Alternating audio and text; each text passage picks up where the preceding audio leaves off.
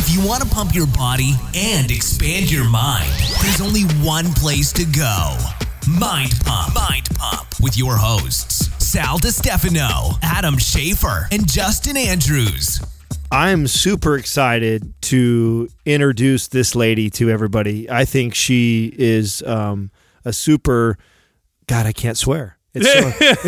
It's so hard for me. We got kids in here right now, so we got to be careful. We've got the daughters inside here, and I was going to say she's a bad mofo, and I'm excited to bring her on board with Mind Pump. I look forward to some of the things that we're going to do in the future. I believe going forward, we discussed. I don't know if we discussed it in this upcoming episode. We did. We hope to have her on again. So I saw the first time I met Dr. Molly. I was at this event where there were these like biohackers and nutrition experts that were speaking, and there was a guy that was a representative from Soylent. Oh yeah, Soylent is that powder that is a meal replacement powder, but they kind of advertise it to Silicon Valley people like, you never have to get out of your desk. You just drink this and never have to eat. Wasn't she the only other one besides you that was kind of giving this guy some flack? Well, she was on the panel with him, so he goes first.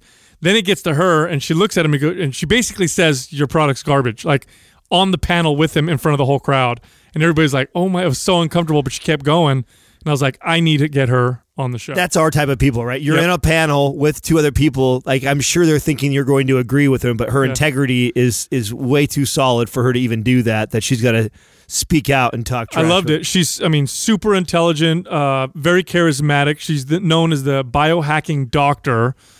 She combines, she's an actual MD, but she does talk a lot about some of the practices from other forms of medicine, like Eastern medicine or other types, basically other beliefs. She's very holistic in her approach, but she's also very scientific, and she's also very entertaining. So one of my favorite guests, I think. I can't wait to have her back on. Yeah, no, I think eventually, and we'll see what kind of feedback that we get from our audience. Maybe down the road, we'll end up doing something where we have like a Ask Dr. Molly, and she becomes kind of a regular on the show if everybody receives her really well. We do. I think we appreciate her. She's right up the road from us. She's up in San Francisco, so it's not much to ask for her to come down here. So I hope you guys enjoy her as much as we enjoyed her. It's awesome. Also, this month, you can get access to our forum, which is probably by far, I would say, Adam, I don't know if you agree with me, the most valuable thing that we offer. Yeah, because I don't think a lot of people realize how active the three of us are on there. Every day one of us is on there answering questions, and besides us, we've now filled it with all these other PhDs and nurses and trainers and doctors. There's just a lot of brilliant minds inside there. Some of our Dr. Michael Ruscio's in there, Robert Oberst is in there, Ben Pollock's in there, you've got Dr. Jordan Shallow's in there. So aside from just us boys in there answering questions, there's a lot of brilliant minds in there and plenty of people that I'm missing right now. It's a great community, and normally you have to pay to get in there, but we're going to give it to you for free this month if you enroll in any of our MAPS bundles, including our super bundle, which is the Cadillac, right? That's all of our MAPS programs, or at least most of them, and it's a year's worth of exercise programming. So for more information on that, just go to mindpumpmedia.com. And without any further ado, here we are talking to Dr. Molly Maloof. Now, you can find her on Instagram at Dr. Molly. That's DrMolly.co. So at drmolly.co, that's Instagram. And then on Twitter, she's at Molly Maloof MD. So here we are talking to Dr. Molly. You want to bring the mic like this? You want to hold it by the arm and bring it really close to your face? Like this. Oh, yeah. You hear that? By the arm. You got a good radio voice. She's ready for this. Thank you. I didn't always have such a good voice. I had to get a speech coach. Did you really? Mm-hmm. Really? What was your voice like before? Do it. I would, no, I can't. Basically, I had hemorrhaged my vocal cords. And so. Oh my God, what were you doing? What? Just overuse. I was literally just talking too much and talking inappropriately, without breathing appropriately. Oh, wow. So you had that kind of like Demi Moore. Yeah. Oh, okay. Yeah, I was basically hoarse all the time. Oh. Mm-hmm. Some people like that. When I get sick a little bit, I'm like, I think I sound better. Yeah. No. I was having trouble. I was doing a lot of public speaking that year, and it was not going well. So I had to fix it. So when I met you, it was at, what was it that we went to, Justin? This biohacking Oh, club. it was the Hustle. The hustle, that's right. So we show up. Taylor brings us, and he's like, "Oh, I want you guys to come. There's going to be some people talking about health, right, and stuff." And we're like, "What?" And he's like, "Come on, it'll be good. Sure. We'll meet, whatever." So we go to this thing, and there's a crowd of people. It's mostly these like tech kids that are kind of there. So I'm like, okay, whatever. Let's see what's going on. And there were 3 people on. I think it was 3 of you, right, on the panel. There was you. There was Jeffrey Wu from Human. And then there was some dude from Soylent. Yeah, one of the founders of Soylent, who I think left. Right. So and so he's going first, the guy from Soylent, and he's talking about how pitching his product. Yeah, how great his product is, and it's basically processed to shit powder meal replacements, which have been around forever. And he's talking about how awesome it is, and it frees up your time, and it's so good for you. And I'm sitting there biting my lip, and I'm like, when it's time to ask questions, I'm going to let him have it. So I'm getting ready, right? But before they let us ask questions, they're going down the panel, and then they get to me. And then Molly goes up, and she rips him. Yeah. She's on the same panel with him. We almost started applauding right away. She ripped him. She's like, actually, oh shit. She's like, actually, Get him! She's like, that's not real food, and I don't really think I that's called it dead food. Yeah, it's dead food. And then he tried to come back, and he's like, it's food, and then you're like, no, it's not. And then it was what do you find is food? It was hilarious. And then I raised my hand, and I kind of dug into him a little bit too, and I'm like, I want to talk to her. Like, I want her on my show because you were so blunt. Yeah. And so, like, I love whatever comment you said about Aubrey de Grey, too. I was so mean. It was so great. It was so great. Yeah, I feel like I see these people in the media, and they're like, they claim to be experts in what they're doing. And, like, at the end of the day, you look at the way that they live their lives, and you're like, are you actually living in a way that promotes what you want to achieve? And, like, Aubrey de Grey, I think maybe I shouldn't have made this comment, but I made a comment about how I heard his wife was a smoker, and I'm like, if you really want to live a long time, you wouldn't be living with a smoker. Yeah. But you also said he looks like he's 150. Like that's what he you want to represent. 150. Yeah, exactly. He does. He's the CEO of Soylent, How right? old is No. he? No. Aubrey de Grey is about like the Sense Foundation. How he's old like a is longevity expert, right? How old is this man? He's 50 something. Oh, 60, no way. 60, I don't know. He's like 20, 30 years older than he looks. He literally looks 30 years older than Yeah, he he looks is. like the wizard from whatchamacallit. That's what. Well, we got to look Lord him of the up. Rings. Yeah. We got to look him up. Okay, but you know what's really funny, guys? I went to the A4M conference 2 years ago, and I spoke there. And I was really surprised at like how old people looked. And I think that there is something to be said about like why people pursue different goals in their lives. And maybe it's because they're predisposed to premature aging. And that's why they're going for it. There he is. He's 54 years old. Told you. That's ridiculous. What? He looks like he's 74. He does not look like he's. Doesn't he look 74? He does. He's like what a mix between ZZ Top and a wizard. So how did he get famous? I mean, where did he? He's just a researcher about like the fundamental molecular mechanisms of aging and believes that we can reverse it and that it's a disease that you can treat. And I'm just not a believer that like aging is a disease. I think aging is a part of life, and the way that we're designed as biological beings in the world, we're not like the jellyfish that get to age in reverse. Like we're humans, and so we're probably going to get old in age. And if there's a lot of people in Silicon Valley who just believe that it should be stopped, and it really started with Peter Thiel. Like I think he really promoted, and I think he actually funded part of. I could be wrong on this, but he might have funded Aubrey at one point. But there's like sort of like a whole cadre of people who just really want to live forever. And is it because they're afraid of dying? I think more than anything. Right? I don't know if it's afraid of dying in as much as I think a lot of people are afraid of being forgotten. And I think a lot of what you see with the whole anti-aging community of Silicon Valley is they all want this modern day version of mummification. So they either want to be uploaded into a computer, which would be like preserving them for till antiquity, or they want to be preserved in terms. Like I have friends who are literally have tattoos on their body that are instructions of what to do to their body if they die, and it's about cryopreservation. So like so they're literally like they have an insurance policy that will basically pay for cryopreservation for later in life. Ooh, if they die. That sounds like such an ego thing, right? I think it's mummification, and I think that like if we were to do that with a bunch of people in like 100 years, it'd be super interesting to study those bodies. Yeah, but we're not bringing them back. No, I have to ask how accurate. Have you ever seen that show Silicon Valley? Oh my God, it's so accurate. Blood Boys and all that kind of stuff. Okay. So that story, I think was okay. So I'm friends with some of the doctors that some of these well-known billionaires in Silicon Valley work together, and it's very clear in a lot of public media disclosures that Peter Thiel is invested in life expanding technologies. And he's got a fund, Teal Capital, does invest in biotechnology that it is aiming to extend life. And they were looking at that company.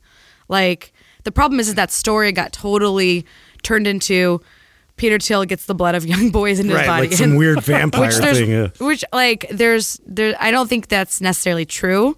I don't know if it's false, but I think that story got kind of overblown a bit. And I don't know if he's actually doing that. But for the most part, a lot of what's in that show is really true. Oh my God. It's really scary. Oh, wow. It's literally I thought scary. Like, how accurate it is. Like, the weird offices that people have in their earlier stage companies, like the hacker houses, like those are all over San Francisco. Yeah. Like, tons of companies work out of houses, and people kind of like are like dysfunctional humans kind of growing up, becoming like these Peter Pan boys. Oh wow! So let's back up for a second, and if you could tell our audience your background a little bit before we get into we kind of this. just like jumped into Silicon Valley. That's how we do it. Okay, so my name is Dr. Molly Maloof, and I started my career in San Francisco working as a physician who really my aim was to optimize health with my practice. But prior to that, I was working for a company called MetaMed that provided personalized medical research to super wealthy individuals who wanted a research team to figure out what was wrong with their health. So I've got a background in research and a background of optimizing health, and I've been sort of a big part of this data-driven movement around understanding what health is. And concurrently, as I was building this medical practice, I was working with tech startups because building a medical practice costs a lot of money, and I didn't want to take any loans out because I already had loans. So I did consulting gigs with a bunch of tech companies, and I started advising technology companies. And you're advising them on health practices and stuff? Or? Mostly around clinical strategy, product development, clinical research, scientific marketing. Those are like the 4 buckets that I would do the most work in. Mm-hmm. And, over the last few years, I've worked with a lot of really amazing people, both as patients, but also as companies. And now my sort of next chapter of my career is figuring out how to scale me. So, that's the next plan. So you do, at the moment, you still practice, or you do concierge? It's a concierge model. I wish it were something that were scalable right now, but I do really large data collection modalities on people. So I'm gathering clinical exomes, I'm gathering metabolomics, clinical chemistry markers, microbiome tests, hormone testing, and these are all just like hundreds of biomarkers at a time. Wow. What's your typical client? My typical client is an executive or an investor in San Francisco who either has a health problem that no one has been able to solve, or they have a desire to sort of optimize their health, but they don't want to do it all themselves, and they want someone to sort of be there with them. What are you seeing? Is there anything in common with a lot of these guys and girls? I guess surprisingly, there's a lot of people who are really into biohacking. I mean, it's not surprisingly. And a lot of people that come to me with spreadsheets that they're already doing on their health. Like, these are really people who are very interested in understanding their body and understanding what's going on inside them, and they want someone who's got domain expertise to help them make sense of their data. It seems like Western medicine sometimes feels like it moves so slow, but then I have someone like you, and you're like on the cutting edge, and you're saying things and talking about things that a lot of practicing doctors don't even learn about. It's interesting because we know a lot of these like biohacking tools and different devices that are out there, but like to have somebody to actually interpret all that data and then put it into like a health plan, that's something I haven't really heard anybody doing yet. So are you pretty much like that's like a lot of what I do. And I type, one of the problems is like I'm typing like 20 page reports for people. And there comes a point where you're like, is this really what I want to be doing with my day? Like, do I really? One of my goals is just to not be in front of a computer as much this year. So I've taken less patients on, and I've been doing a bit more consulting and traveling to LA and doing more media work. And what do you see? Companies. What do you see as the cutting edge right now? Like, because I see a lot of research on microbiome, a lot of research on fasting. Yeah. Like, what looks promising right now? I mean, so one of the things that I have on today and that I'm carrying with me is this continuous glucose monitor.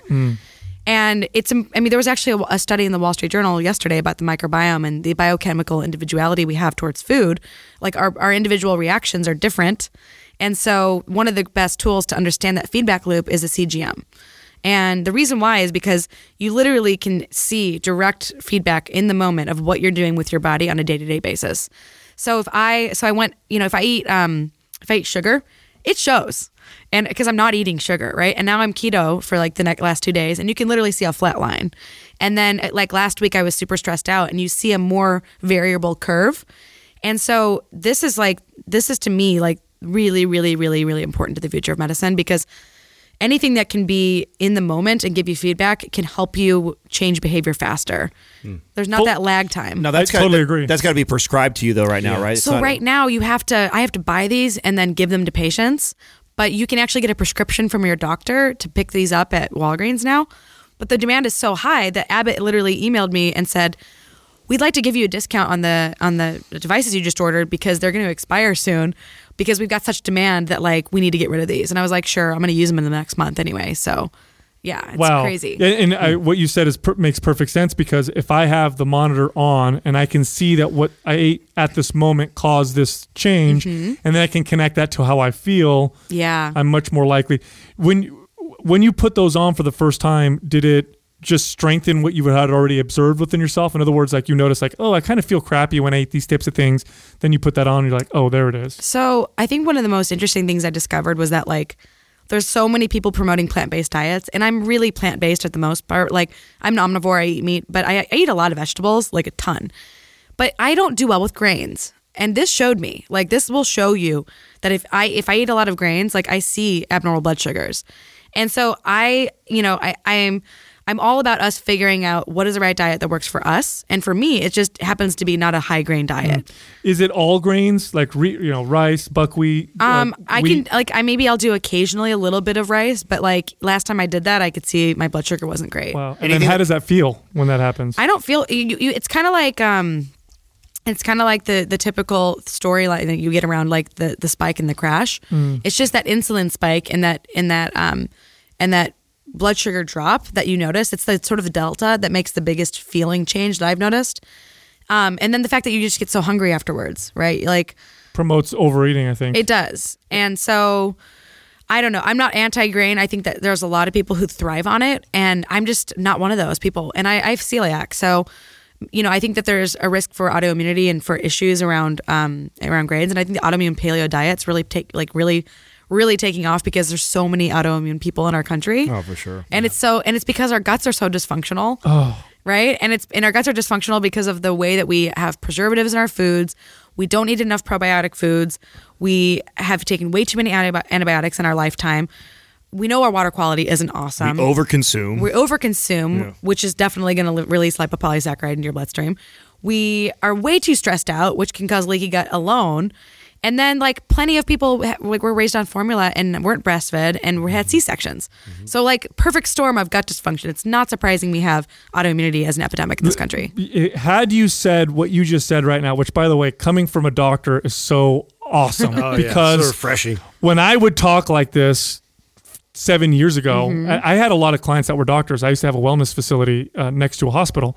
And I would talk like this, and I'd get eye rolls and laughs and chuckles. And to hear a doctor talking like this is what wellness, crunchy wellness experts were saying 5 to 10 years ago. Now you're saying this. Are your peers are you getting any pushback from your peers, or is this becoming a new? I got pushback 7 years ago when I was in my residency. I got pushback in medical school like 10 years ago. I mean, like I was trying to teach my teachers that calories in, calories out wasn't accurate anymore, and that there's we have an individual metabolism that will change based on what we eat. And they were like, no, that doesn't make any sense. And they were just teaching us old science. And at the same time, we were learning about the microbiome, we were learning about these things, but they weren't really being put into practice. And frankly, I got so fed up in my residency that I said, okay, I'm going to resign and I'm going to get my license and I'm going to get my DEA license and I'm going to be a doctor, but I'm going to do it my way. And so I took a giant risk. Like I left my residency halfway through. Oh, wow. And a lot of people told me that I was making the biggest mistake of my life. My parents were beyond pissed off at me. My peers were like, well, it's good you figure this out now instead of later. And then other peers were like, you need a backup plan. What are you thinking? And at the same time, I was just like, I'm going to go find a job, and I'm going to find a job that like works for me. And I found a job that doubled my income, half my work hours, enabled me to stay afloat while I got my license, because it took me a little while to get it, because you have to like explain to the California Medical Board why you left. After your residency. And so that was a little bit of a, I was kind of a little bit of trouble, but then I got out of it, got my license. And next thing I know, like my mentors were these like doctors to Silicon Valley elite. And I said, okay, if you can optimize health for a living, I want to do what you do and you're going to teach me. And they were like, read this textbook. And so my friend Jason bought me this textbook called The Textbook of Functional Medicine. And so that's where I really got my basic understanding of how to optimize health, was using functional medicine. That's excellent. Now, back to the continual glucose monitor. You're Sure. talking about how individual people can be, and I read in Wired to Eat, Rob Wolf wrote that book. I need to read that. About how like you'd have someone who would have a stronger insulin response with an avocado than they would with a grain, for example, which you would totally not expect.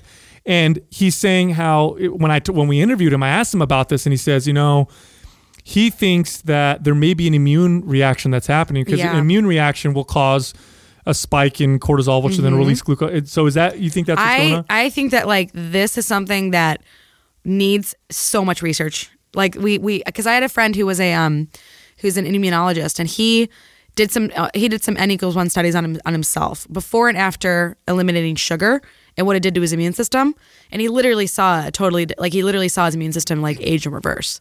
Like wow. he saw this stuff happening to himself, and it needs some funding behind it. But I think that there's a lot to be said about what's harming our immune system with the food we eat now, and then also if we're eating foods that our body doesn't want and it's causing leaky gut, then you would see an immune response, right? Like you would see your body reacting to things, so the problem is that all these like food reactivity tests, like I did like 4 of them at the same time on myself once, and they're just not accurate. They just haven't been super accurate. No, what are they testing for? IgG antibodies, I think. There's IgG, there's IgA, there's IgM, there's IgE, and then there's like, so it really depends on the company. And then like I have this test sitting in my bathroom waiting to be done on like cytokine testing, right? And so, these are single point in time, and we have so much to learn, but like fundamentally the best test you can do for food sensitivities is an elimination diet. Still, right? Still the gold standard. And what surprises me is that there isn't a company that makes this easy. Like someone should be doing a meal delivery service that's an elimination diet. Oh, geez. Like, wow. That's brilliant. It just needs to exist. Like somebody listen to this and make this. Like, I will advise. Give me some equity. We'll be good. I feel like Green Chef is structured for that. You know what I'm saying? They already the have infrastructure's there for sure. Right. Yeah, because they have Green. Are you familiar with Green Chef? Uh-huh. Yeah, they'll have like paleo and keto and vegan and gluten free. I should talk to them. You should. That would be That'd brilliant. be We amazing. actually just started. We're going to start working with them pretty soon. So, Really? Yeah. Plug. One of the things that I think needs to happen is, first of all, Organic plug. it needs to be a prescription. And like it should be covered by insurance. If it's a gold standard diagnostic test, why is that not covered by insurance? And then the reintroduction should be like an app that you get a reintroduction every day. Give you a reminder. Eat this today. See how you feel. Like you have to do the tracking. But if you do this, you can really learn about yourself. And like I have been tracking a few things lately, like grains and dairy, and just like one of the things that I get like rapid weight gain, like tons of water weight I'll gain like 3 pounds in a day. And that's obviously not fat, right? That's inflammation. Yeah, that's inflammation. So, it's water. Yeah. You know what sucks though is I feel like people a lot of the people you deal with are like these elite level people that are looking to biohack, and Yeah. a lot of times the people that we deal with they're already broken and they need help. But there's so many people that are heading down this path, and it's hard to convince those people to start to put this type of work in. And I know. I I think- know. I mean, that's the sad thing is people are fundamentally wired to be kind of lazy. Right. And that's just like our evolutionary imperative is like preserve energy. But like if you really want to be healthy, you should be using your energy, right? Right. Like you should actually be trying harder. I dated a guy who was like super into fitness, and he really shifted my mindset around health because he was like, I literally go out of my way to make my life harder on purpose. Like he'll like run to work using a weighted vest. And I'm like, who are you? And he's like, but he's like, his body was insane. Like he was super ripped. He looked incredible. And like, it was because he like valued the hard work that he put in on a day-to-day basis. So like, it is actually work. I make my patients work really hard. In fact, like optimizing health is not actually this easy thing to do. It takes effort, and like it's consistency, right? And it's a continuous process that changes throughout your life cycle depending on where you're at. And so it's not this thing that you arrive at. It's this thing that you're consistently doing. I just think we need to change the conversation a little bit because, yes, it's hard and it's tough, but that's what gives things meaning. Like, otherwise it's challenging. Yeah, and you have to be challenged to have meaning. Otherwise, you're depressed and bored, and you have no, like, what are the things all about? I totally agree with you. I mean, think about it this way. Look at all the things that you've accomplished yourself. Would it mean anything had they just been given to you? No. It wouldn't mean anything at all. So I think if we change the conversation a little bit, and people can start to appreciate the process rather than be so focused on the goal. Like if I'm trying to lose 30 pounds and all I think about is the 30 pounds, that may motivate me enough to lose the 30 pounds. But then what happens when I lose it? Mm-hmm. Like I gain it back, or now what? You know, there's a psychological term for that, and I can't remember what it is. Marathon runners get a lot, where they'll train really hard for a marathon, and then they'll finish the marathon, and then they go through a short period of depression afterwards, and they don't know what to do because they don't have that goal. Yeah. It's really all about that process. Yep. Molly, you're a very ambitious, driven woman. Where does that come from? I was kind of born this way. Like I remember that. Like I distinctly remember kindergarten realizing there was like 3 different reading groups, and there was like the Robins, the Blue Jays, and like the Cardinals, and like the Blue Jays were the best. And I was like, holy shit. There's a best group. I have to be the best. Like I just had to be in the best reading group. I mean, like it was super weird. I don't know where it came from. Did you get it from probably one of your parents? I would assume that. My parents are pretty perfectionist. Like they definitely are perfectionists. Like my parents worked really hard to go from like a one room home, the first home, to like mansions, right? Like they worked their asses off. And so I saw them growing up. Like I saw our lives changing as they worked harder and produced even more children at the same time. And so I think that rubbed off on me a little bit. And like there are some pros and cons to being perfectionist. I think I'm really still trying to deal with that part of myself. Like I don't think it's necessarily the most healthy thing to be, but like fortunately I've like developed a self-love and self-compassion practice that's like keeping me more grounded. But yeah, I think my parents, but also just like I don't know. I think. Are you the oldest? Do you have siblings? I'm the second oldest. Yeah. In 5th grade, I found my calling, which is really interesting. I actually found like 2 callings in 5th grade, which is really crazy. Like I built my own first little business in school. Oh wow! And like was making American Girl doll clothes and like bedding and selling it to my peers, and like making me these painted paper boxes. And my school found out that I was making money, and they were like, "You can't do this." And I was just like, "Oh crap!" So now I associated entrepreneurship with like a bad thing. So then I like realized that like, but I had this like deep desire to know what I was supposed to do in this world. And then I just like thought about, frankly, this is so cheesy, but I was like, why was I given so much? And why are there people starving in Africa? And I was like, this is such a weird thing that I grew up in this family that's so loving.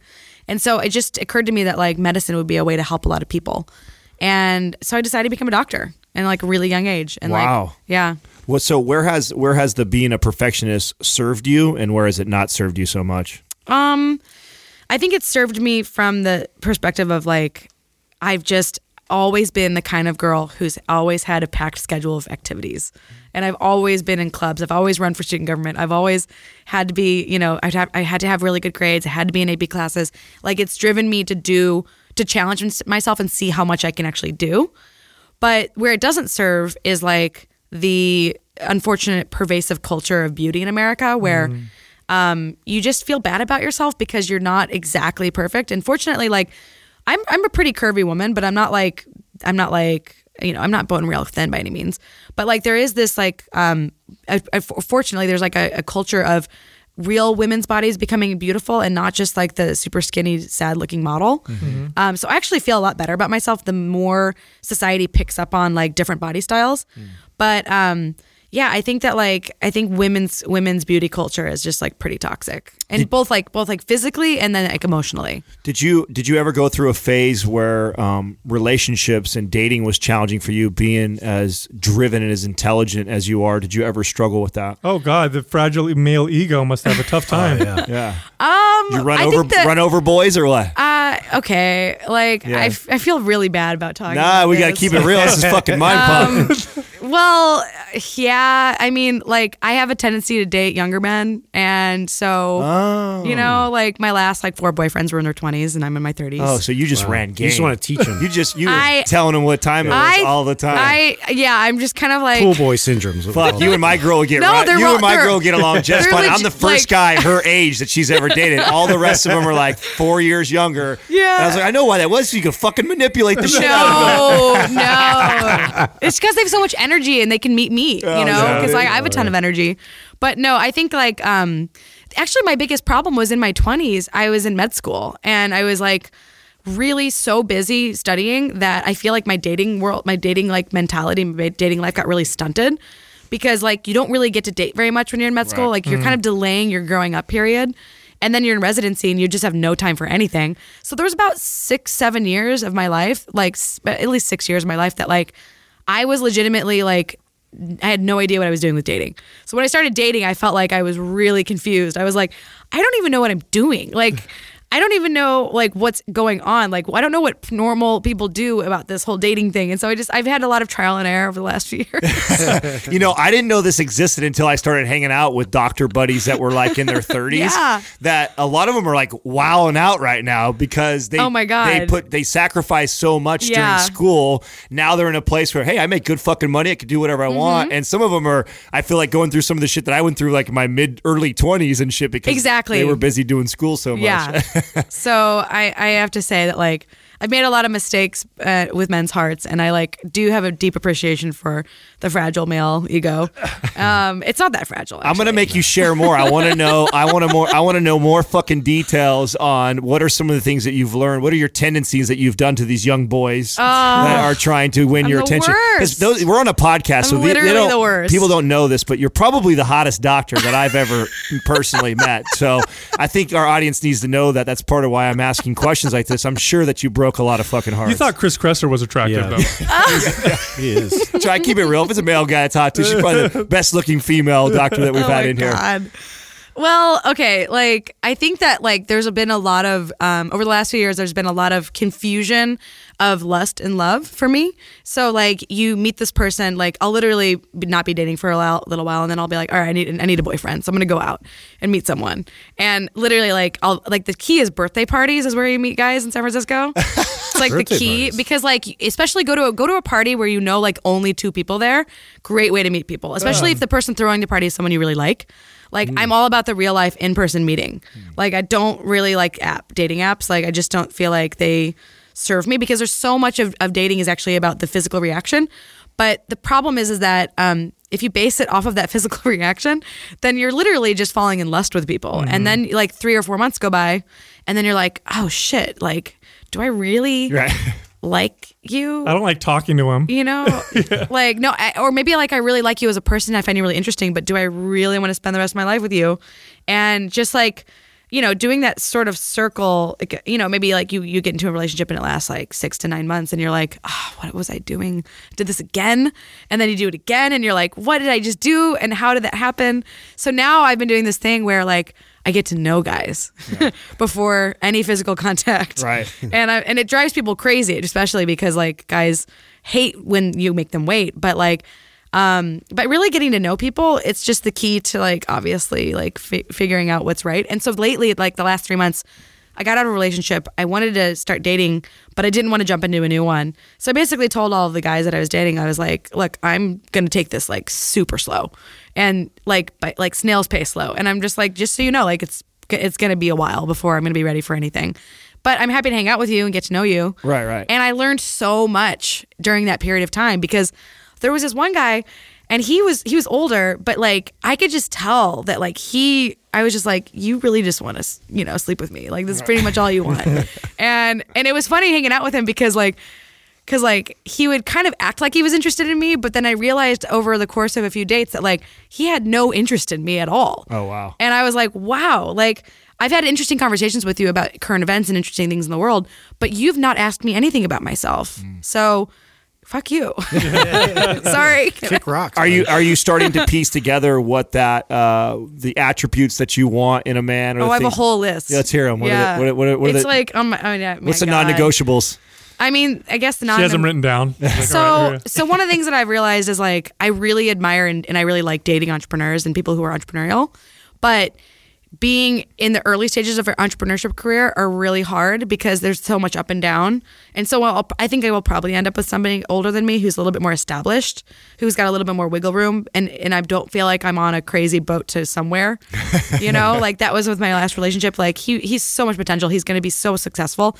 But the ride with him was so up and down that like I just don't know if it was right for me. And then like, you know, there's a certain amount of like emotional maturity that you get from just being older. And so like even though guys in their 20s are so energetic and they can keep up with me, it's hard to like imagine myself ending up with somebody who like hasn't done all that personal growth work that I think is really required to be in a mature relationship. I feel like too, like maturity seems to be stunted nowadays. Like people are taking longer and longer to become adults. Well, yeah, but it's really what's really interesting is like the last three guys that I dated that were in their 20s, all of them wanted to have kids and settle down. So like I'm very lucky that I find really great quality men who want the same things that I want. But like I do know that like there is a problem of the Peter Pan syndrome in Silicon Valley, and I think that's partially because men are so busy working that they are not working on themselves. And like you have to put the work into yourself just as much as you have to put the work into your relationship. And I think that there's a correlation between putting work into yourself and then investing in your relationship once you have one. Like there's a relationship you have with you and there's a relationship you have with others, and both require effort to like become like a flourishing human being. How important is this for health? I think it's huge. I think like especially getting back to that relationship with yourself, like you have to truly love yourself to be able to really truly love someone else. And that is like a big problem in our country is people just hating themselves and treating other people poorly because they're so mean to themselves. And I used to do this when I was younger. I would literally like just beat myself up for not being perfect. And then that came out in my relationships. Like I wasn't nice to others. I wasn't nice to my family. And like, luckily I fixed that within like high school, but it still took me a while to like really grow into like this version of myself that like truly tries to be just like compassionate and good to people. Sometimes I'm still kind of a bitch, but like that's because sometimes people deserve it. You have to be sometimes. You know? I think so. It's funny. For the longest time, I didn't understand what that meant when people say you have to love yourself before you can love someone else. But you're not. If you don't love yourself, you're not worthy. You don't feel like you're worthy of someone else's love, and you end up sabotaging things without even realizing because I'm not worthy of this other person.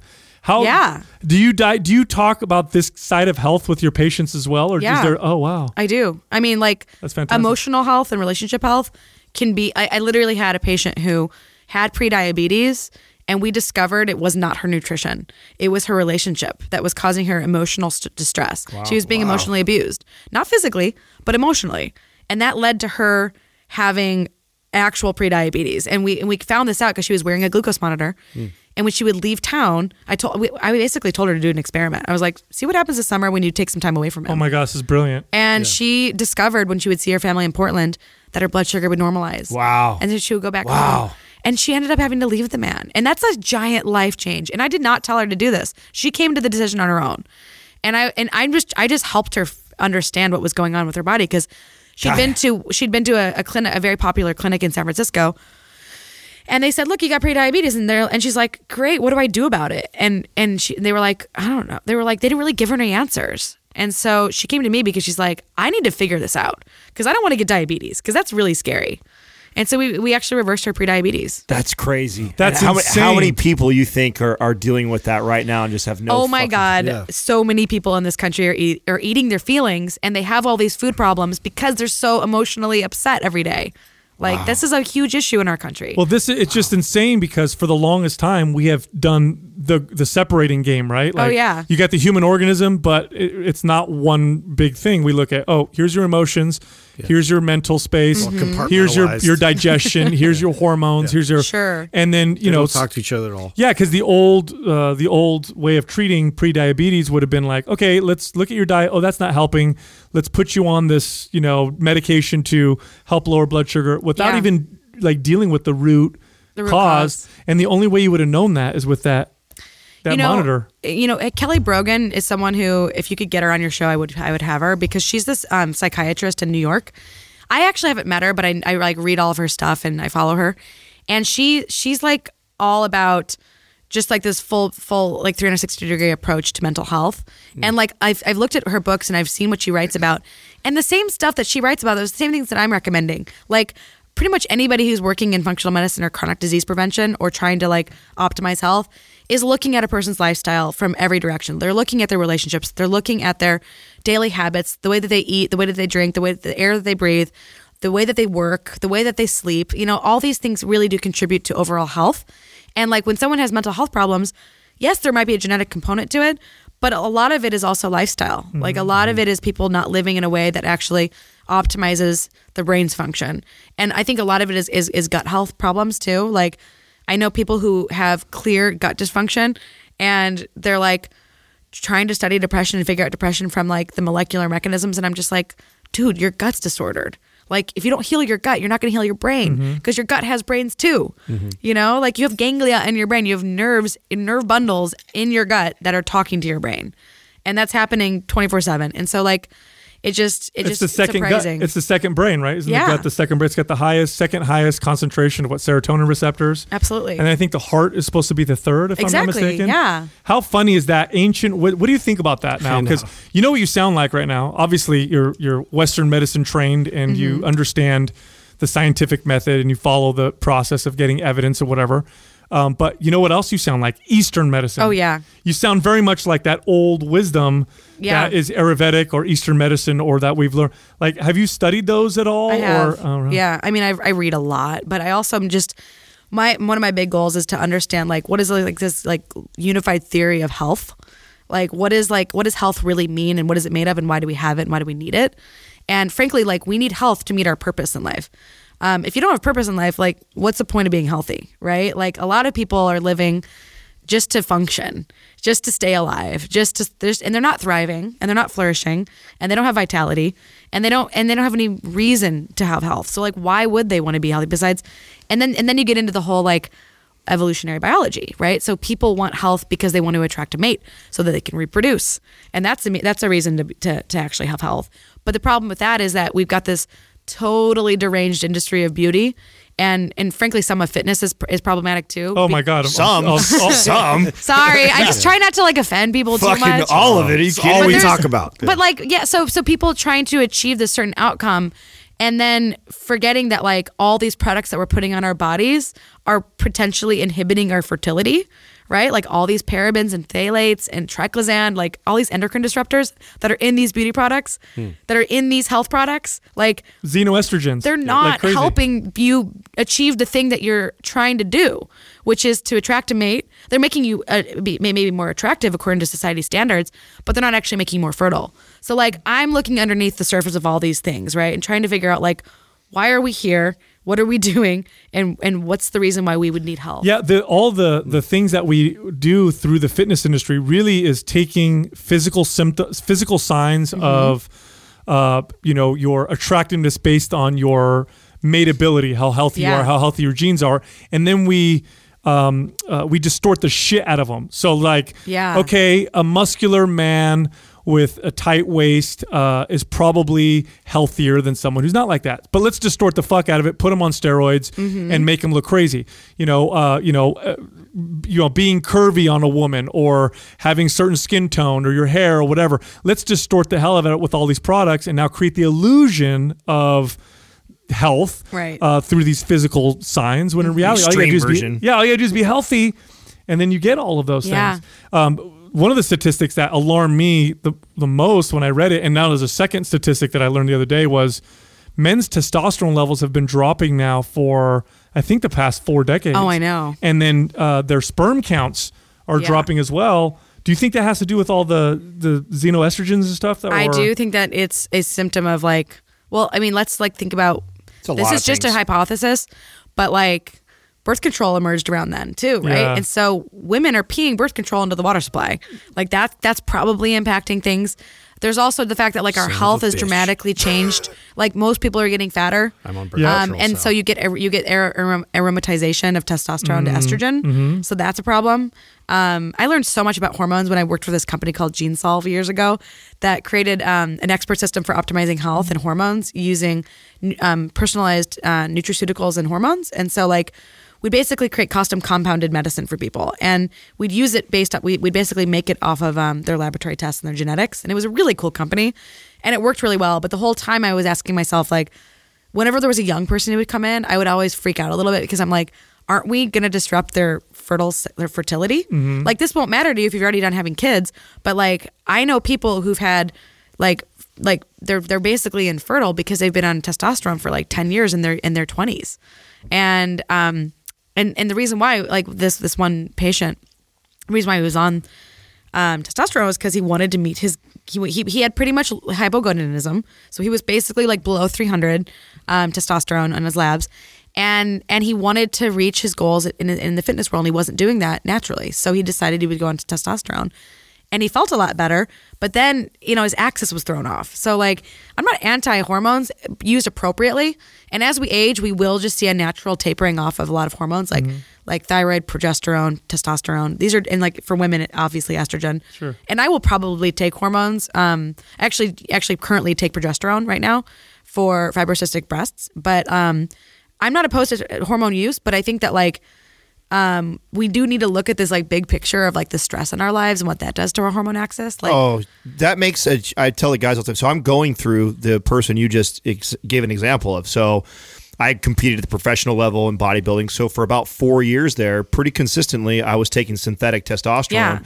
And what I started doing about 2 years ago was every year I would try and come off and then naturally reboost my testosterone. And this year I've decided that like I'm going to try. I mean, Katrina and I are talking about potentially having a kid. And when I first initially got on it, I was tested at like 250. My red levels were really low, and that was partially from my early 20s fucking around with it, not knowing what I was doing as a kid. And then I really felt it catch up to me. Yeah. But one of the things that I have noticed more than anything else, and I remember taking 500 milligrams of testosterone a week and not having a sex drive because of stress that was going in my life. So Yeah. I noticed that more than even the taking a high dosage or not at all of synthetic testosterone. So the way I talk to people now is addressing stress and sleep and all these factors even before anything else. Yeah. Is there anything that you would recommend for me right now? And that's kind of where I'm at. I'm sleep, stress, those are my priorities. Weight resistance training, red light therapy. I'm taking some herbal supplements. yeah, I mean, like there's like a bunch of other medicines that people take to get to like reboot fertility. Like men actually will use HCG. So I have that. To boost that to like really get the FSH axis going again. And then I'm trying to think of the other medications right now. I've heard of bodybuilders taking tamoxifen or Clomid. Clomid, yeah. Clomid's the other one. I've heard about that as well. I mean, we used to prescribe those at GeneSolve, especially for men who like didn't want to be on testosterone, but they wanted the boost. So yeah, I mean, and then the monitoring, really like getting the regular lab test to see if you're actually if these things are making a difference. I think what's really interesting about this topic is like, if you look at fertility in men, it's not just men, but it's women too. Women are experiencing infertility, and like we've been doing this giant experiment with women on birth control for the last like 40 years. Oh my God, we need to talk about this Like, because come on. well, I'll tell you what, I do some coaching of clients, and so many of them will be like, I went off birth control like 2 years ago, but nothing's been normal. I'm still all over the place. My girlfriend, she was on birth control. It took her so long to get normal afterwards. And you think about it like you're on a hormone or one that's mimicking a hormone, whatever, for some women go on birth control for 15, 20 years consistently. Yep. What does that do to the body then when you try and come off? There's a negative feedback loop with those hormones as well? Exactly. Is that, okay. I mean, like, I think that there's, at least I was just having a conversation over brunch with some women who were like, it's funny, like I spent my entire 20s trying not to get pregnant. Now I'm in my 30s and trying to get pregnant, and it's so hard because I'm just going off birth control. And I'm like, well, these are all the things you can do. You can use the Ava wristband to track your HRV, and I think they do temperature too. I'll have to double check that, but that can help you measure your ovulation. I'm doing like a month long menstrual cycle rhythm urine testing. So it's like 21 samples over a month to see what my cycle looks like.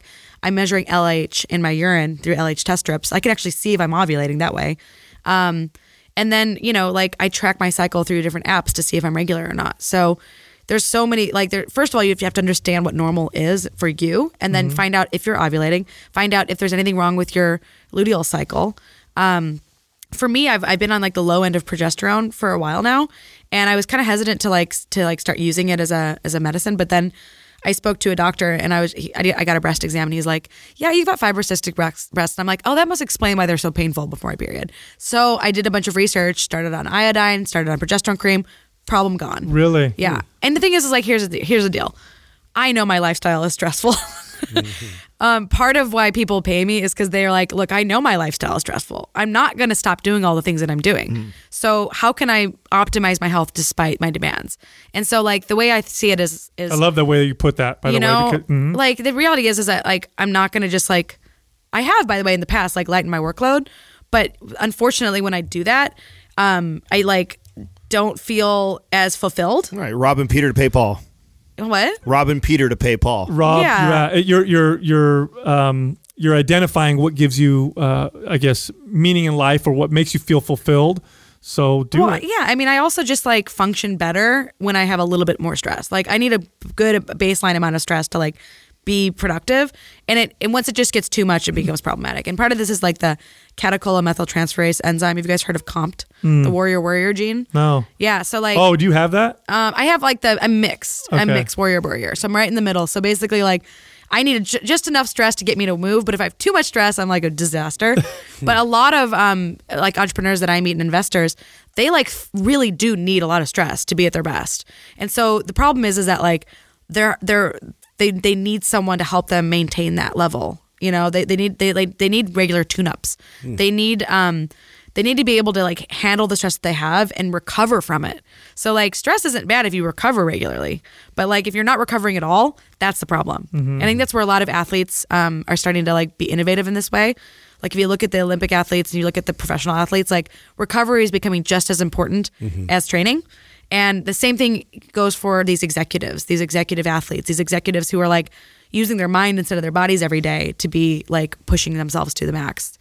So have you found like some common things that you're telling all of these guys and girls that are this high level like habits? Like, listen, you put this into your life. I promise that's going to pay you back tenfold. Is there a common? I mean, definitely meditation. Okay. But meditation is tricky because you don't want to meditate to the level of like full blown enlightenment because people who do that end up like dropping off the map. They're like, fuck, this isn't even meaningful. Like I don't even need to do life anymore. I just need to sit here and meditate. Like that happens to people sometimes when they do meditation retreats. You see that a lot with this. You see one extreme than the other extreme, right? Ditch the They'll job just, like, entirely. Yeah, after exactly. that. Right. I know investors who've like totally fallen off the deep end on meditation. So it's like meditate to the point where you get that sense of focus and you know, it's a lot of it's almost like a self-love practice too, because you're literally just being with yourself.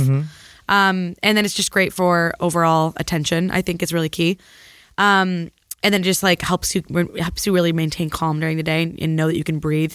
Really, the breathing practice is the biggest value add, I think. And then there's infrared sauna or infrared mats. Like if you can't fit a sauna in your home, like the biomat's great. Just because like I've actually worn heart rate variability monitors as I was working, and I would find that like when I would lay on the biomat, like you could actually see my heart rate variability change and like become much healthier. So I mean, I'm a big fan of infrared sauna for that reason. It's just great for heart rate variability because it's the relaxation response. Like it's getting you. It's actually the peripheral vasodilation literally is like turning on your parasympathetic nervous system. So you just need to balance out that sympathetic drive with some parasympathetic. It's a feedback loop. People don't realize like you can think something and cause a physical reaction, or you can cause a physical reaction that then will cause you to think something. It's this, like the gut, like we were talking about the gut earlier, there's this, this positive feedback loop where if I have a bad gut and then that stresses me out, now I'm stressed out, that's going to make my gut worse. Yep. And then it becomes this vicious cycle, this vicious positive feedback. That's why meditation for me, or mindfulness, it's such an effective interrupter for me. So when I find myself like getting anxious over something and it causing other issues, which then make me anxious, I can stop, become mindful, interrupt what's going on, stop the cycle. And then once you do that enough times, Right. it becomes easier and easier. It becomes habitual. It does. Now, because of what you do, the people you work with, and your attitude, which is very,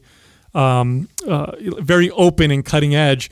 Are there things on the fringe that you have observed and worked with? Like, I know we're in Silicon Valley, and there's a lot of people who are doing things like microdosing LSD for improved performance, Sure. or psilocybin. Like, what about that kind of stuff? I got interviewed by the Financial Times last year on a story about microdosing LSD. Did you really?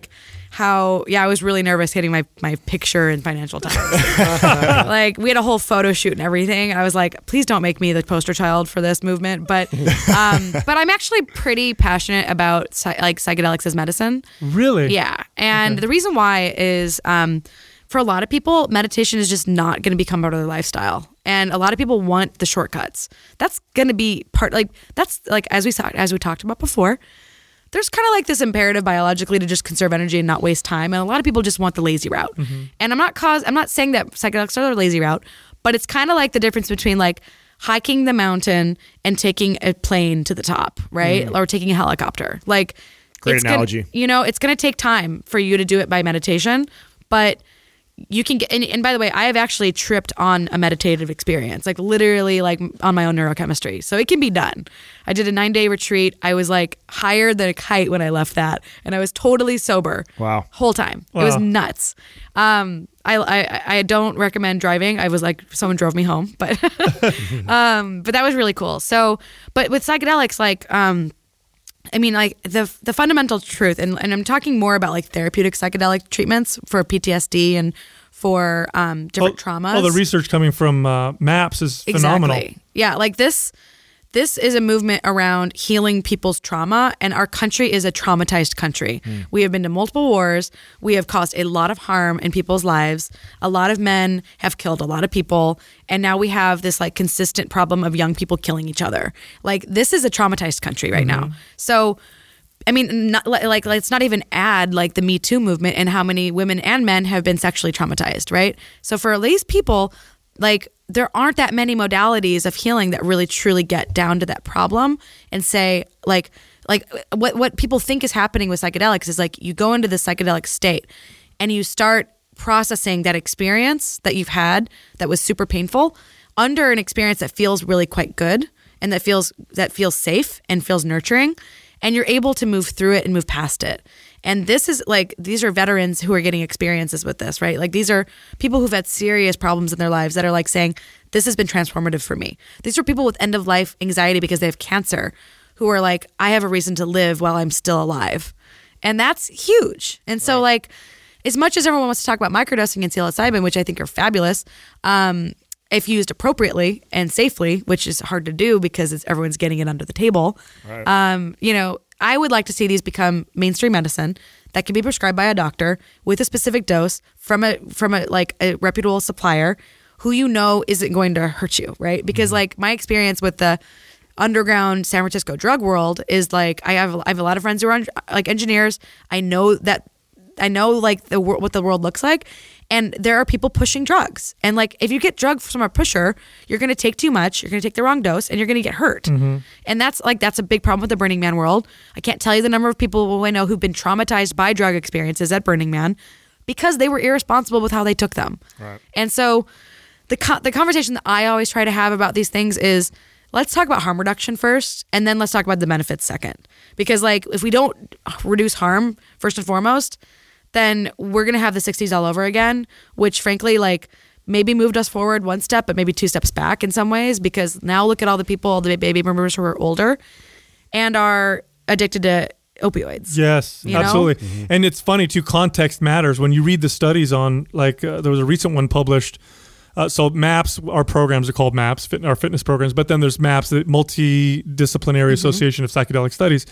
And they just published a study that I think it was like 2/3 of the people being treated with MDMA who had untreatable PTSD, 2/3 of them were essentially cured, which is nobody, like that's insane. Like when you have PTSD that's considered untreatable, like these are people who've gone for years and years and years of therapy, and they're on all these different medications, and it's just terrible quality of life. When you get a 2/3 cure rate, like that is, absolutely groundbreaking, but the context matters.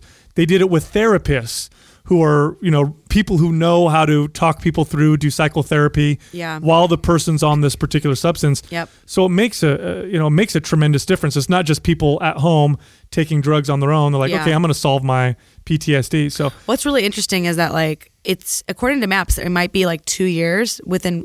We might be able to actually see this prescribed for compassionate use cases within 2 years. Wow, that's what cool. They said. That's very cool. So I heard that from Rick Domlin directly. Now, you mentioned something else about this opiate epidemic, but I see lots of epidemics. I can't remember where I read this, but something like the amount of people prescribed SSRI drugs for non-depression, like PMS, and for other types of, it's like through the roof. And then we have kids on, ADD, methamphetamine type medications like crazy. Like, what's going on here? Like, first of all, are we getting sicker, or is it just that we're finding more reasons to prescribe drugs? Like, what's your opinion on this? Ooh, that's a really good question. Or is it both? I think that we are getting sicker. I think that we are also I know a lot of people in biotech, and I actually know how that machine works now, and it's possible to make a lot of money if you develop a drug that has an effect on a problem.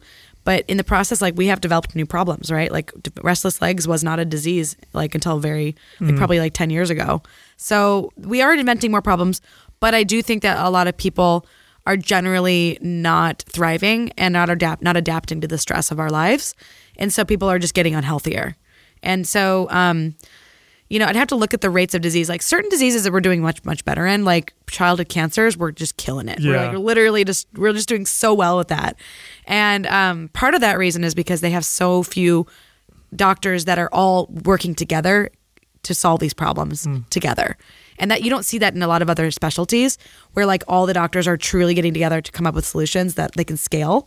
That's how childhood cancers are a small population, and there's 250 doctors who all know each other, and they're all developing protocols together. And so what I think we need to do in medicine is everyone needs to talk more, and everyone needs to start developing these protocol and systematic solutions that are not just drugs, that are drugs maybe, but lifestyle. Like Dale Bresden's protocol for early cognitive decline is phenomenal. He created a software program that coaches can use, taking labs, taking questionnaire data, providing you with a personalized plan for reversing your early cognitive decline. We need to have software programs for every disease in order to show people there's a personalized approach to treating everything. And there's a bunch of different things you can do for almost every disease, right? The question is what's going to be the things that are right for you to do and your lifestyle. Yeah, one of the big ones that is, to me, seems alarming, and maybe you know the statistics better than I do, but when I was a kid, I don't remember nearly as many allergies, food allergies in particular. Like when I was in school, I didn't have anybody in my classes or any tables that were allergen-free or peanut-free. Now when I send my kids to school, it's this is a peanut-free school, or this is these are the four tables. It's exploding. Well, that's partially due to the fact that we've fed so many people so many antibiotics, and we've kind of screwed up the microbiomes of these people, which means if your microbiome isn't healthy, your immune system isn't healthy because most of your immune system is in your gut. So that's problematic. And so now they're just reacting to things that they shouldn't be reacting to. But then there's also the hygiene hypothesis, and that as we become a cleaner and cleaner community and environment, we just haven't developed the tolerance that we had in the past. So, throw your kids in the dirt. Throw your kids in the dirt. Well, it's it's funny. So this is trip off this, right? So I can't remember the name of the book, but I was reading about these studies where people with autoimmune diseases will go and voluntarily give themselves a parasite. Oh yeah, helminth therapy. Yes. I literally was sending a patient with Crohn's this information last week. I was like, you need to talk to this doctor. So explain this. So apparently it's actually quite common for people outside of America to have parasites. And if you look at the rates of, immune dysfunction in other countries, it just doesn't even compare to ours. And the theory is that their immune system is being better balanced by the fact that they have these parasites living in their body that are keeping the Th1, Th2 arms of their immune system more in line. And so, that's how I see it. I could be wrong, but the idea is that you introduce these like little worms that are sort of symbiotic, and they're parasites, but they're also like helping you. So it's more of a symbiosis, and it will help turn down your overactive immune system, the overactive side of your immune system that is actually causing you to have the autoimmunity.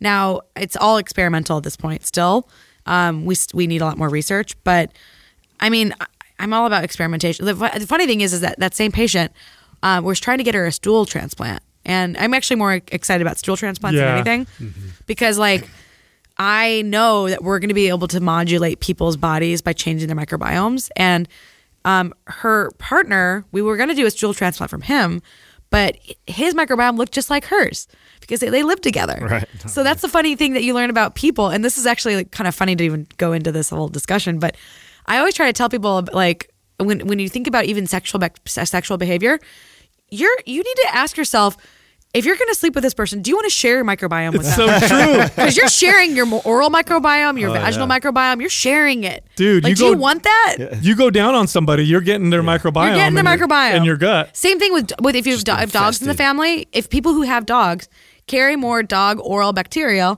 than people who don't have dogs. Like, it's just a thing. I learned this when I was doing research on the oral microbiome for a tech startup. Yeah. So wow, maybe that's why you guys are having gut issues now. You're hanging out with me. Could We're all be. sharing. I don't know. Stop making We out. don't- I want don't cross the I want to line. circle back to a couple times already in this conversation. We've discussed like emotions, and Yeah. I'm reading a good book right now, and I'm just curious do you have a theory on how emotions are made that you subscribe to? I've actually been doing like quite a lot of like I have a bunch of Evernote files on emotion right now, and so like one of the best phrases I've heard about emotions is like emotions are energy in motion, and like a lot of what I feel emotions are is like this physical reaction that we have a story that we attach to, right? And so typically if you become emotional, it's going to pass within a certain period of time. Emotions become problematic when we resist them. And especially when like something traumatic happens in our lives, like we don't act like animals where we just like shake for like an hour and then we like move on. Sometimes we do, but like a lot of people like bury their emotions and like they just like don't want to deal with them. And I think that is actually one of the more maladaptive ways to be a human, because it just doesn't seem like you're able to process things. And like typically the more you process stuff, the better you feel. And so processing it in the moment, letting it go is typically like the best way to deal with things, but it's just not really allowed in our culture. And it's not nearly as bad as like British culture where like, oh my God, they just do not like emotions at all. And then they just get drunk and deal with them, you know? So I have so many notes on this, but do I have it all like totally ready for like prime time? No, not right yet. Well, I mean, the old classical theory is that like the primal, like something happened to us and we react to it. And so I feel like we've thought about it that way for such a long time that, oh, someone just said this to me, therefore I feel this way. And that's as deep as we look, but there's so many other, and I liked what you would say that again, what you said. Emotions are energy in motion. Yes. And Yeah. I think that's where we're at now is that there's many pathways to an emotion, and there's many factors and variables that can play a role in this. It's not simply someone does this and it makes me feel this way. It may just feel that way today because of what happened today or where your current mindset is. And then I think teaching people how to, and I try and give this as a tip. So like when I'm helping people with self-awareness, I'm always talking about your state change throughout your day, like everything from happy emotions and sad and angry, and then learning how to unpack that and go like, okay, today, Molly said something to me today and I noticed that like bothered me or that excited me, and why is that? And then unpacking that. Yeah. I think it's really fascinating. It's when it comes to it's also how you interpret your own emotions. Like excitement and anxiety are identical. Yes. I mean, biochemically, right? Totally. Aren't they exactly It's the same? literally your perspective on the problem. Totally. So it's like, okay, you're anxious. No, you're excited. Yeah. You can literally switch that. I've done it before. But that gets into the whole discussion around like maladaptive neural patterns people make when they don't know how to manage emotion. And you see this with people who are chronically depressed, where they're like, they've literally consolidated this pathway around negativity, that they've like built this brain pathway, kind of like when you're in the woods and you're like making a trail. Like they've only built the trail to like the bad place, right? They haven't built the trail to the good place yet. So they literally have to like redirect their brain and build new neural networks to think differently. Totally. And that takes a lot. By the way, it takes just as much work to be happy as it does to be sad. And people don't realize that. No, you're strengthening it. So one of the things I love most about fitness is a very primitive, basic microcosm of all the stuff that we're talking about. So I'll give you an example. So you're talking about patterns. Well, we talk about muscle recruitment patterns. So if I squat a particular way for 15 years, I'm going to have to unlearn that way to squat and squat a new way so that then when I squat without thinking, I squat differently. Exactly. But at first, it's going to require me to consciously think about my positioning as I squat, Right. where I place my hips, where I place my knees, and I have to practice it enough consciously before it becomes unconscious. It is no different than, look, some people can just be tired. Other people can be tired and be like, that means I'm depressed. And that's because they've made those connections. So every single time now that their feel-good chemicals are down, rather than feeling tired and depleted, they feel depressed. Yep. And that's what they end up strengthening. So I mean, I've dealt with that myself. Like, I sometimes work myself into the ground too much, and then I'm like, why am I so sad? And I'm like, oh yeah, I like worked for 2 weeks straight.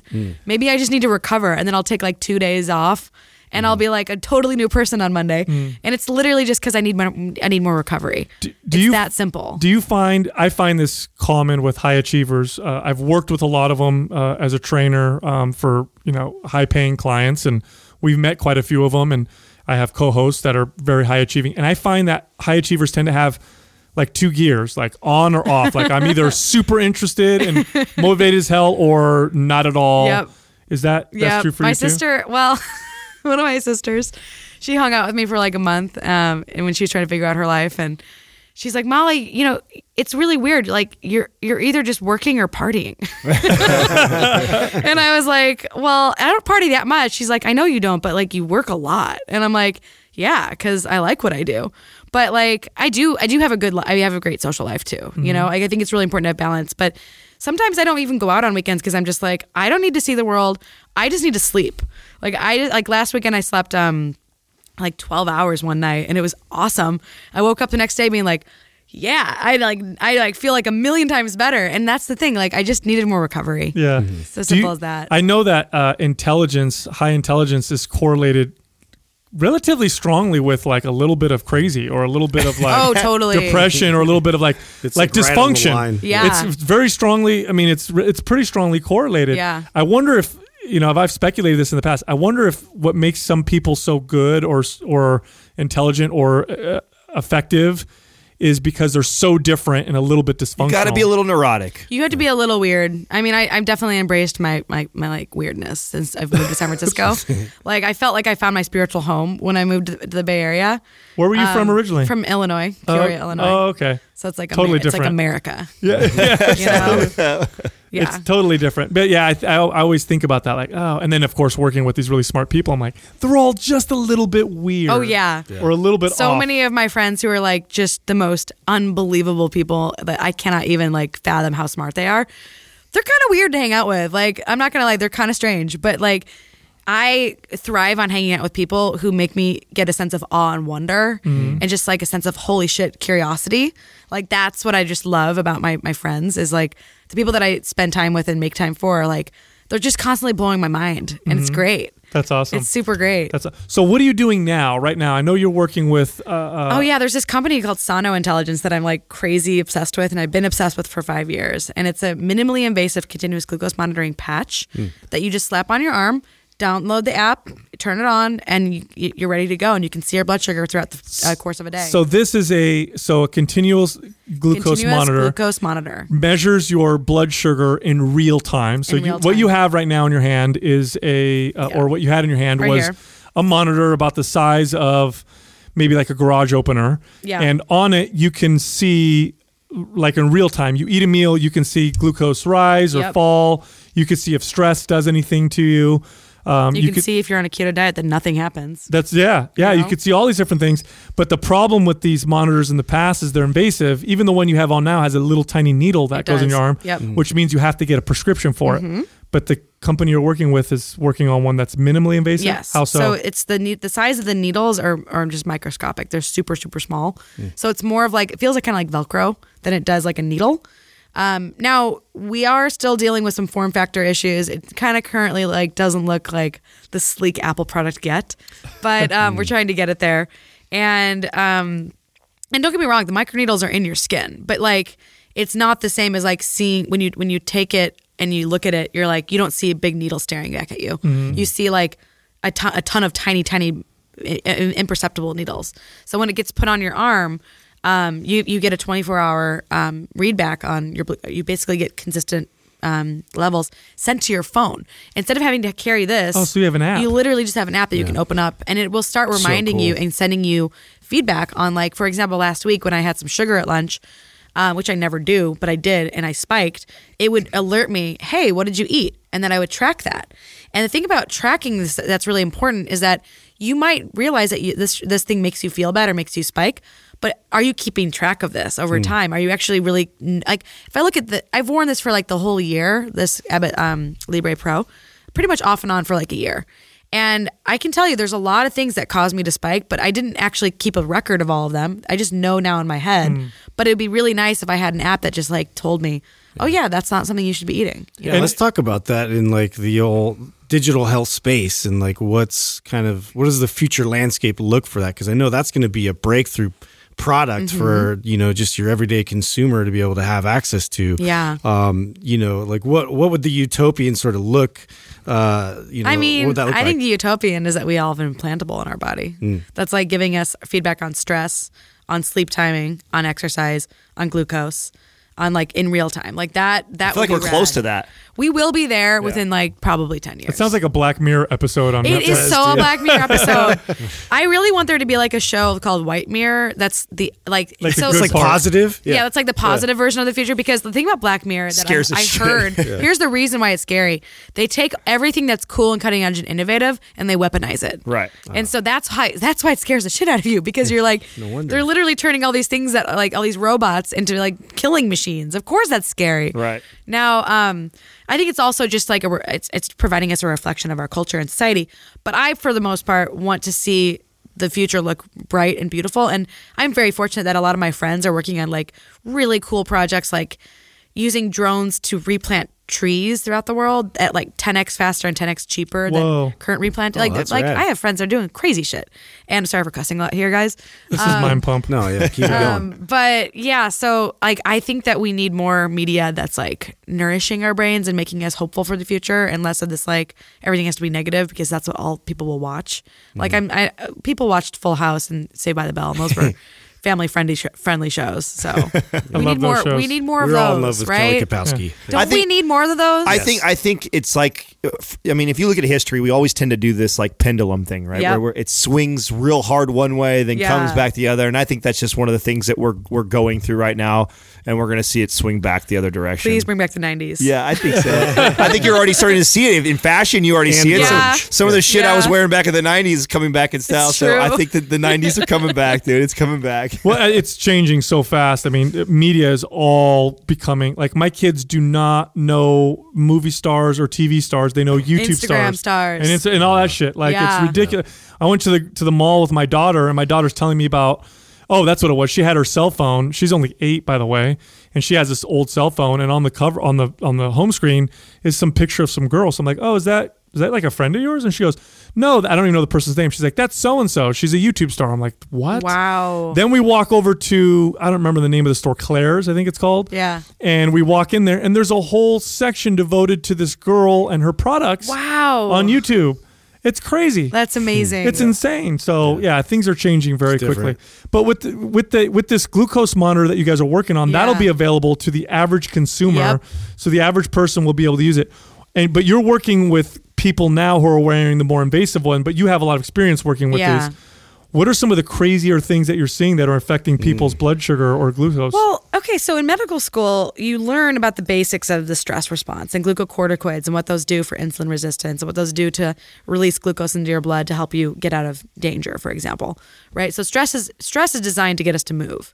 And the reason why we typically want to move is like if it was, caveman times. We want to run away from dangerous things. So when you liberate glucose, you provide your muscle with some supply to actually get out of something. Now this happens because you get stressed. Cortisol goes up. Takes it out of the liver, the sugar out of the liver. Yeah, you liberate glucose, and you basically you have the fuel you need to get out of danger.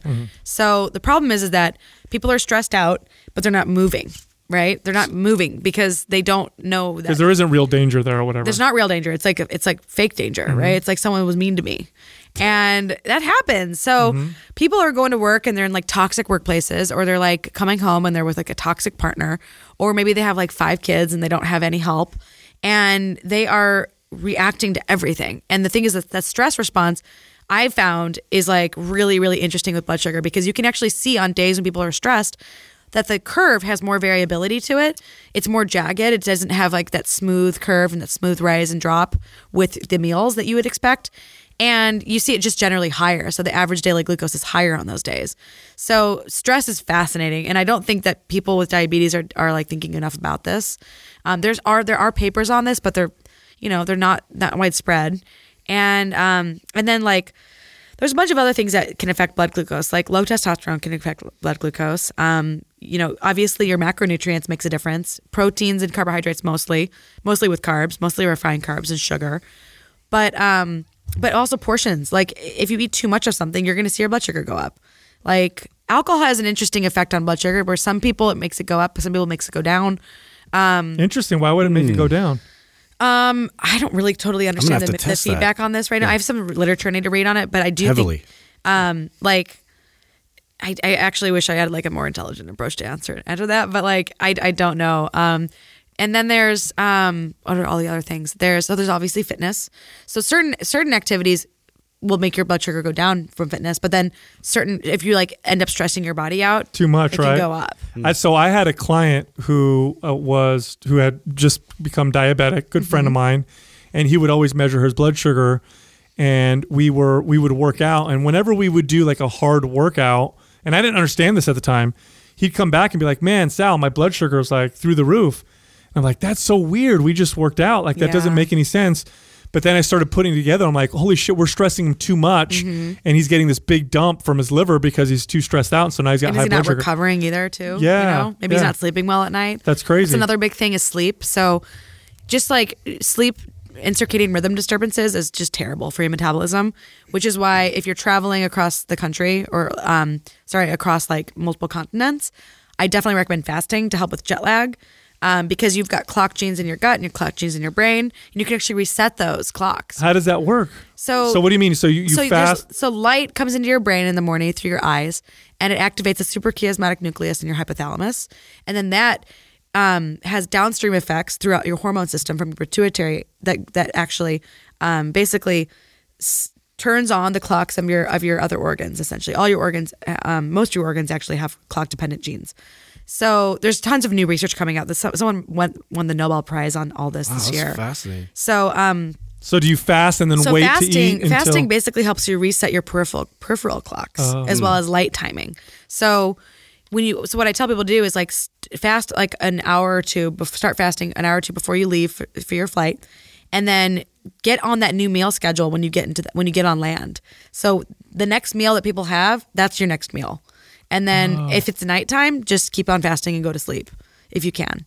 I had never heard this before, but it makes total sense. It's really amazing how many people tell me. Yeah, it's really cool. Yeah, because we just went overnight red eye to Tampa for some podcasting trip, and it was brutal. Yeah. I wish I knew this. Yeah. Honestly, like, tell me how it works for you, because I've had so many people come back to me and be like, "Oh my God, you seriously changed my life." Like I have friends who just travel for a living all over the world, and they're like, "You gave me a month of my life back because of this." Wow. Because I'm not recovering from jet lag.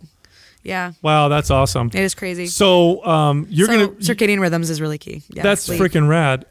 So you're gonna come on our show a lot more regularly, right? Sure. This is freaking awesome. Yeah. I would love Drop for you to some be like knowledge. our guest resident I'm into it. awesome doctor. Hey, you're not too far, right? How long did it take to get here? It's like an hour. Oh yeah. Yeah, no big deal. Yeah, this is freaking rad, man. Yeah. Well, Had a great now conversation. that we've introduced you to our audience, I would love to set that up, maybe a follow up in 30 days or so, where you come back and we'll actually have specific questions that our audience wants. Oh to my hear God, from your us. audience had so many questions on skin biohacking. Oh yeah. Yeah, really? they asked all those on your Instagram. Oh yeah, and let me tell you something. We're a great way to get your name out there and grow your own. And you're Totally an entrepreneur. true. You're trying to grow that brand and Yeah. stuff. So Yep. we would like for you to come back on. I'll the come show. back for sure. Just go Awesome. go easy on all them young guys, huh? Yeah. I know. Oh my God. You know how many? Some of them are fragile. You're gonna get a shit ton of DMs after this one. Now, Here good come job, all the- Adam. Like all day shoot. No. Hi, guys. I'm 22. Some like 25-year-old rip dude is like, I'm also real mature. And What's really funny is that like typically I'm the one who has to talk to the guy first because guys just are like too afraid to talk to me.